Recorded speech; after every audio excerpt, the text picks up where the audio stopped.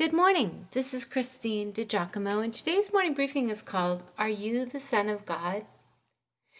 Jesus finished his agonizing prayer and returned to his men just in time for his friend Judas to step forward and kiss him, ensuring those who had come to arrest him that he was indeed the man. The story continues. The men who were guarding Jesus began mocking him and beating him. They blindfolded him and demanded, Prophesy! Who hit you? And they said many other insulting things to him. At daybreak, the council of the elders of the people, both chief priests and the teachers of the law, met together, and Jesus was led before them. If you are the Christ, they said, tell us. Jesus answered, If I tell you, you will not believe me. And if I asked you, you would not answer. But from now on, the Son of Man will be seated at the right hand of the mighty God. They all asked, Are you then the Son of God? He replied, You are right in saying I am. Then they said, Why do we need any more testimony? We have heard it from his own lips. Thus begins the official trial of Jesus of Nazareth in the high-ceilinged hall of justice at the east end of the temple. The trials of Jesus can be divided into religious and civil. Effectively, this is the third religious trial. The chief priests and teachers of the law already know what they are going to do with Jesus, so this meeting is merely a formality to satisfy the technicality that such trials must take place in daylight. Once Jesus answers their question, Are you then the Son of God? With, You are right in saying I am, they twist it to sound like some kind of a political threat to Rome, a form of sedition, and is all the council needs to send him to the Roman governor, Pilate. The council could condemn Jesus to death on the basis of blasphemy, but they cannot carry out the death penalty under Roman law. The Romans have to find Jesus guilty in order for him to be put to death. And that is the goal of the Jewish leaders. By the end of the third trial, the religious leaders have what they feel they need. Jesus claims to be the Christ, who Jews widely regard as their hope of expelling their Roman oppressors.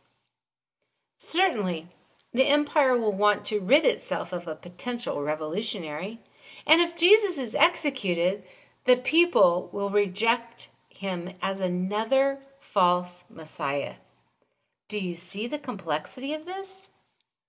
Just who are these men on the Sanhedrin, the ruling council of the Jews, set upon the death of Jesus Christ? They are leading scholars who know the 613 points of the law well, along with the supporting scripture. They generally live morally upright lives, are schooled in the sciences, and speak the languages of the Greeks, the Romans, and Egyptians. Now here's the interesting thing.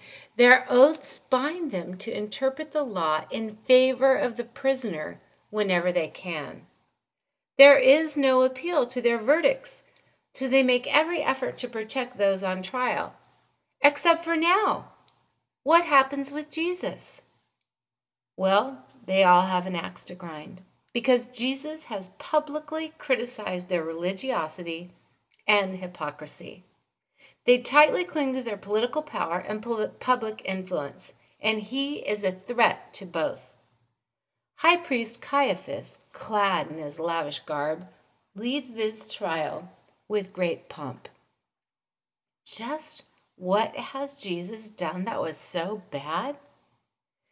They are accusing him of blasphemy, claiming to be God. In truth, Jesus accused himself by answering Caiaphas' question, You are right in saying I am. These men knew the significance of Jesus' I am statement.